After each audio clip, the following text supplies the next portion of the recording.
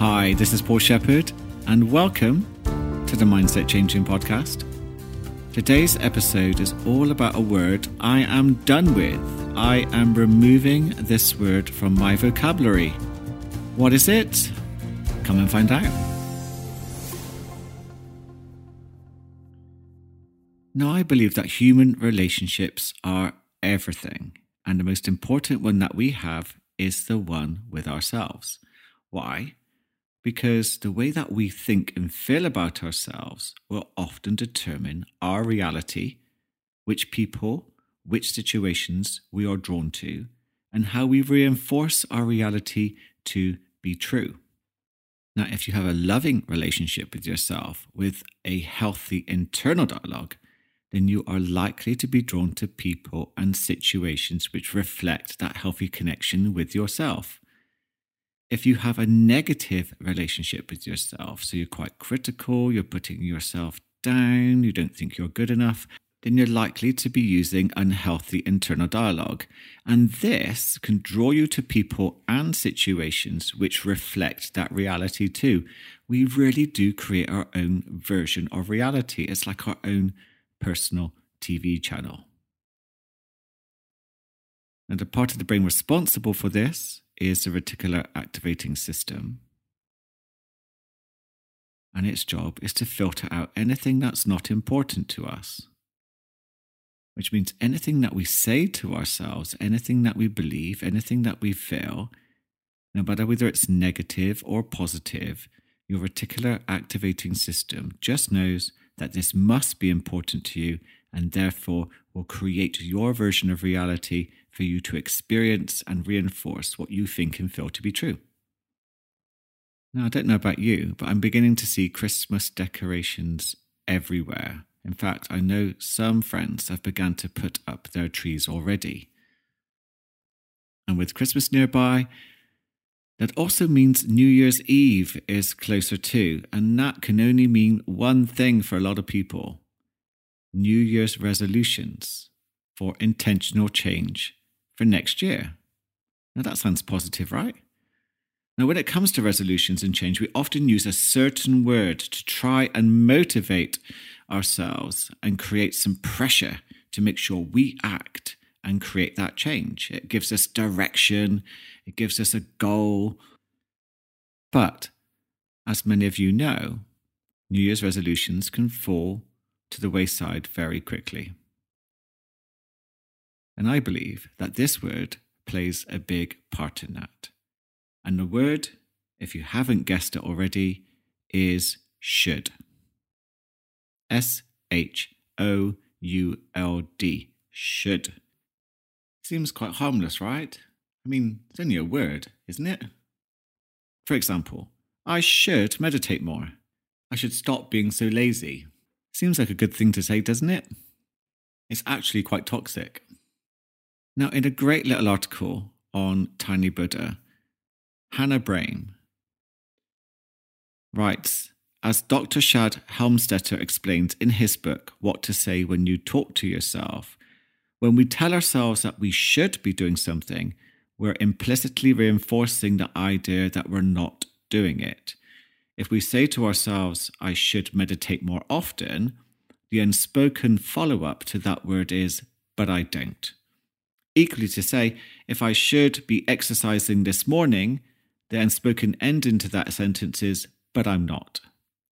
In the long term, when we tell ourselves or other people that we should or they should be doing something, as well-meaning as it might be, we're reinforcing the negative and the fact that we or they are not doing it. How often do you say the word should to yourself? Or even to other people? Now, as a coach, it's kind of drummed into us that we help clients develop their own autonomy. It's a whole point of coaching is to bring out the best in that person and to respect their choices. Now, the word should implies that they can't make decisions for themselves. If I said, you shouldn't do that, or you should do this instead, that kind of implies that I am better than them and that I know more. I think should is a very parental word, one that we can imitate from our very own parents or any adults that featured in our history. If they said, you should eat your greens, you should tidy your room, you might actually find yourself mimicking that. I should eat my greens. I should make sure my room is very tidy. And how does it feel when you say that to yourself? If you hear it, add it to something that you want to do, then say you should do it instead. Do you actually feel motivated to just go and do it? Or do you feel something else instead? If I add the word should to a sentence, I actually feel a little pressure, like a knot in my gut with some tension pressing against the side of my head. And I can feel myself slipping into a childlike ego state, slightly rebellious. And that lets me know how toxic this word can be for me. I wonder what it does for you when you start adding shoulds consciously to a sentence. This is a great way to bring some awareness to what this word does to you. Now, another thing I really don't like about the word should is that it creates resistance in the present moment. And it says that who you are right now isn't good enough. For example, I should be more confident, I should be slimmer, I should be this, I should look like that, or I should have. And it implies that the present moment is all wrong too. So it creates a fight as you're saying that this present moment should be different. But it can't be, it isn't. So what's the point of that resistance? And we can say that people should be different. I think we're all guilty of that. The world should be different. And I know that we can all be guilty of that. And you can see this playing out in social media with the divisive and polarizing of politics, the climate, the pandemic, where people are fighting for their shoulds and telling others what they should be doing, and that their thoughts, beliefs, and actions are simply wrong. Ouch. Because that's not going to create the change, is it, that we want? If we would like to see more positive change in the world, in politics, the pandemic, the climate, then telling people what they should be doing isn't going to be helpful. For example, the Austrian government is making vaccines mandatory. And the problem with that is traditionally, and you can do the research into the psychology of vaccines and uptakes, is that when it's made mandatory, there is less of an uptake. So less people want the vaccine if they feel they are being made to take it. In other words, you should take this. There's a natural rebellion. If the Austrian government wants to protect its people, information and encouragement to take the vaccine would be a better way forward. And you can see all around the globe at this moment, people rebelling quite naturally against something they're being told that they must do, even if it's for their own good. I think we can all relate to that, where in your mind you're using the word should, I should be doing that thing, but you find yourself just rebelling against it, even if you know that actually doing it would enhance your quality of life, that you would feel so much better by getting it done. Now, I remember a client a while ago telling me that they have to use shoulds or nothing would get done. And I asked, curiously, like what? And they said, well, like feeding the kids. And I said, well, I'd hope that feeding the kids is something that you would want to do. And you're like, oh yeah. You see, sometimes we see obligation and our responsibilities as a should, when they could be reframed as something that we want to do because of the benefits it would bring to the other people or to ourselves.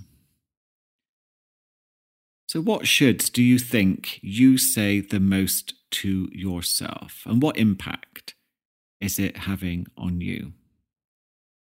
I'd write a list, because the more you bring these shoulds to your awareness, the more you can begin to do something about it. Now, I've seen this week a few clients remove, to the best of their ability, some shoulds. And they looked and sounded like different people. It's really worth thinking about.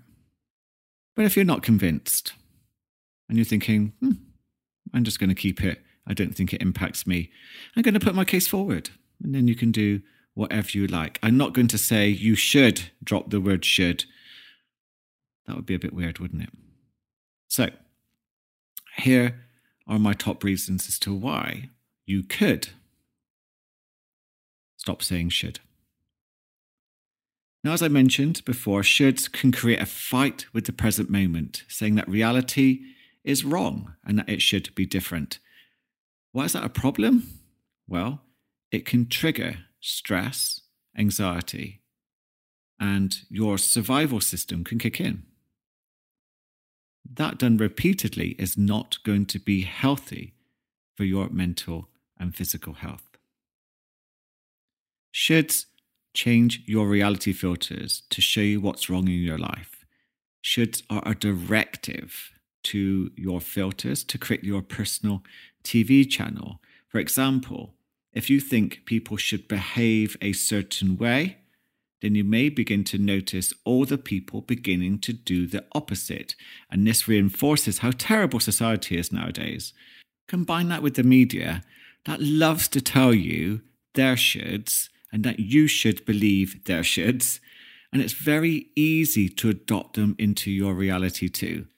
Cue outrage and another battle to distract you from the realities of life.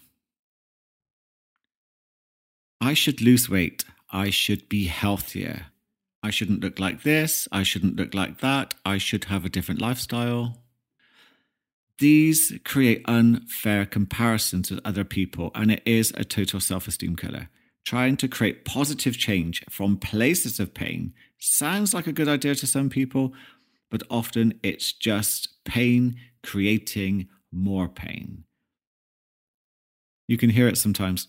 Right, I should be living a different life. I should be healthier.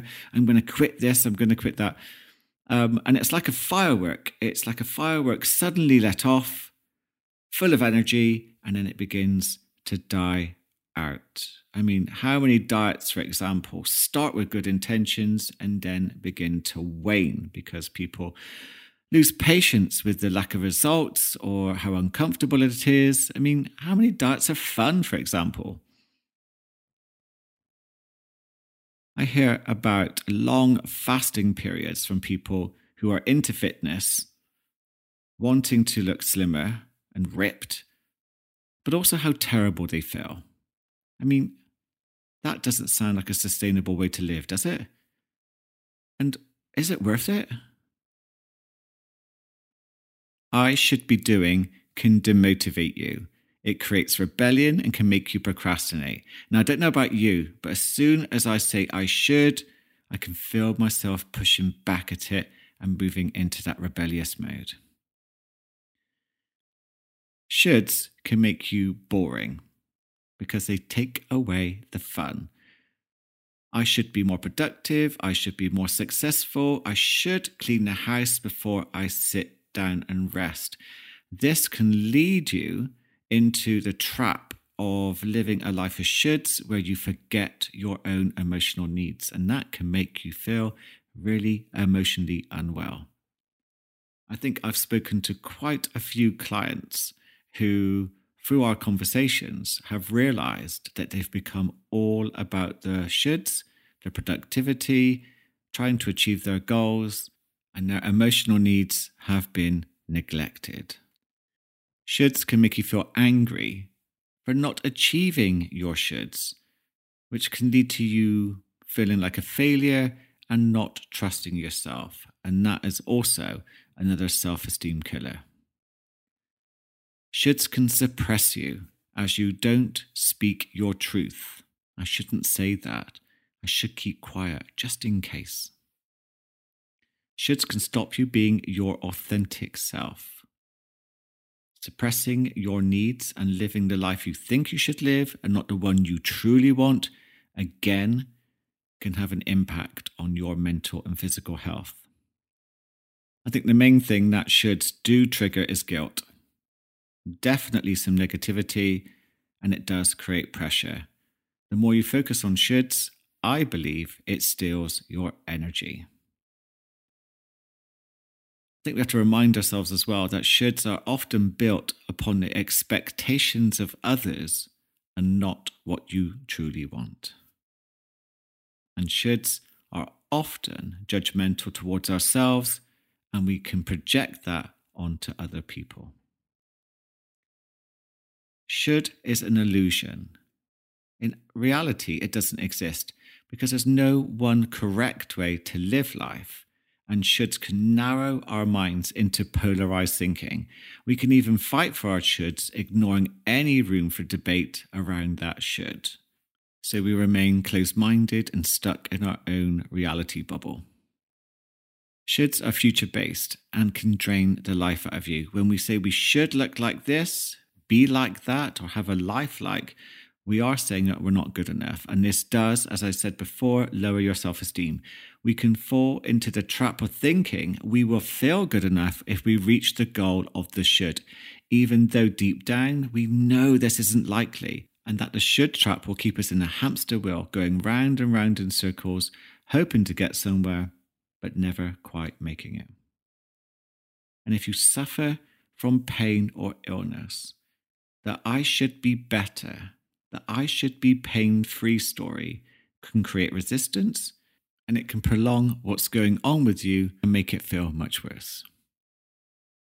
So there's my case. That's why I believe you could stop saying should. But what do you say instead then? I think the most important thing to remember about changing your shoulds is to create a much more healthier dialogue with yourself. So you could focus on the benefits and you could focus on the values of something that would be good for you. For example, I should meditate not only reminds me that I don't, it adds judgment and guilt, which isn't likely to help me do it. Focusing on the benefits of what I get from it, for example, I enjoy meditating as I feel calm, relaxed, and peaceful, is likely to edge me towards creating a healthy meditation practice. So I should exercise can become, I actually enjoy feeling light, I feel healthy, I really like the energy, I really like the people. And this creates a dopamine response that's more likely to move you towards repeating that experience. Now, I have a bad habit. So my bad habit sometimes is a tendency to rush a little. And if someone is slow in front of me, I can sometimes find myself thinking, they should move faster. Why are they moving so slow? And I can do that not even knowing their story. They could be injured for all I know. But what I like to do is then ask myself, what am I resisting? Now, an answer could be that I'm resisting time, as I feel there isn't enough in that moment. And with that, I can give myself permission to slow down and begin to move into a more adult, authentic self and create the dialogue around that there's nothing to rush for, unless I'm really late for something. We all have the ability to bring ourselves back to the present moment, and we all have an authentic adult within us. And it's getting to know, what do you as your authentic adult, really want to do? How do you really want to behave? What is in your control and what isn't? And this is why it's good to use a deep breath, because you can trigger the parasympathetic nervous system. And then you can bring your attention fully to the present moment and allow yourself to feel how you feel and become aware of any old programs kicking in and taking over. And again, that question, what do you really want in this situation? Not your urges, not your compulsions. They're not what you really want. What do you really want? And something else to be aware of with your shoulds is who is saying should to you from your past. Are you simply repeating something someone told you, like a parent, teacher, maybe a society pressure, or was it someone else? Whose should are you simply repeating on autopilot? And if you woke up,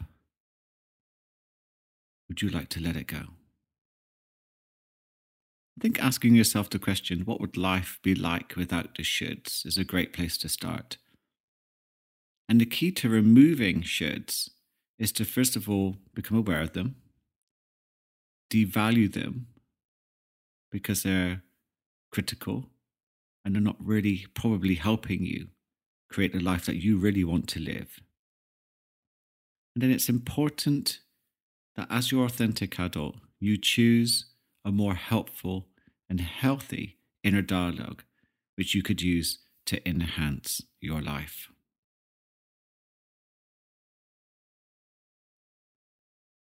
If you have anything to add to this podcast, any comments, any feedback, please do send them to me.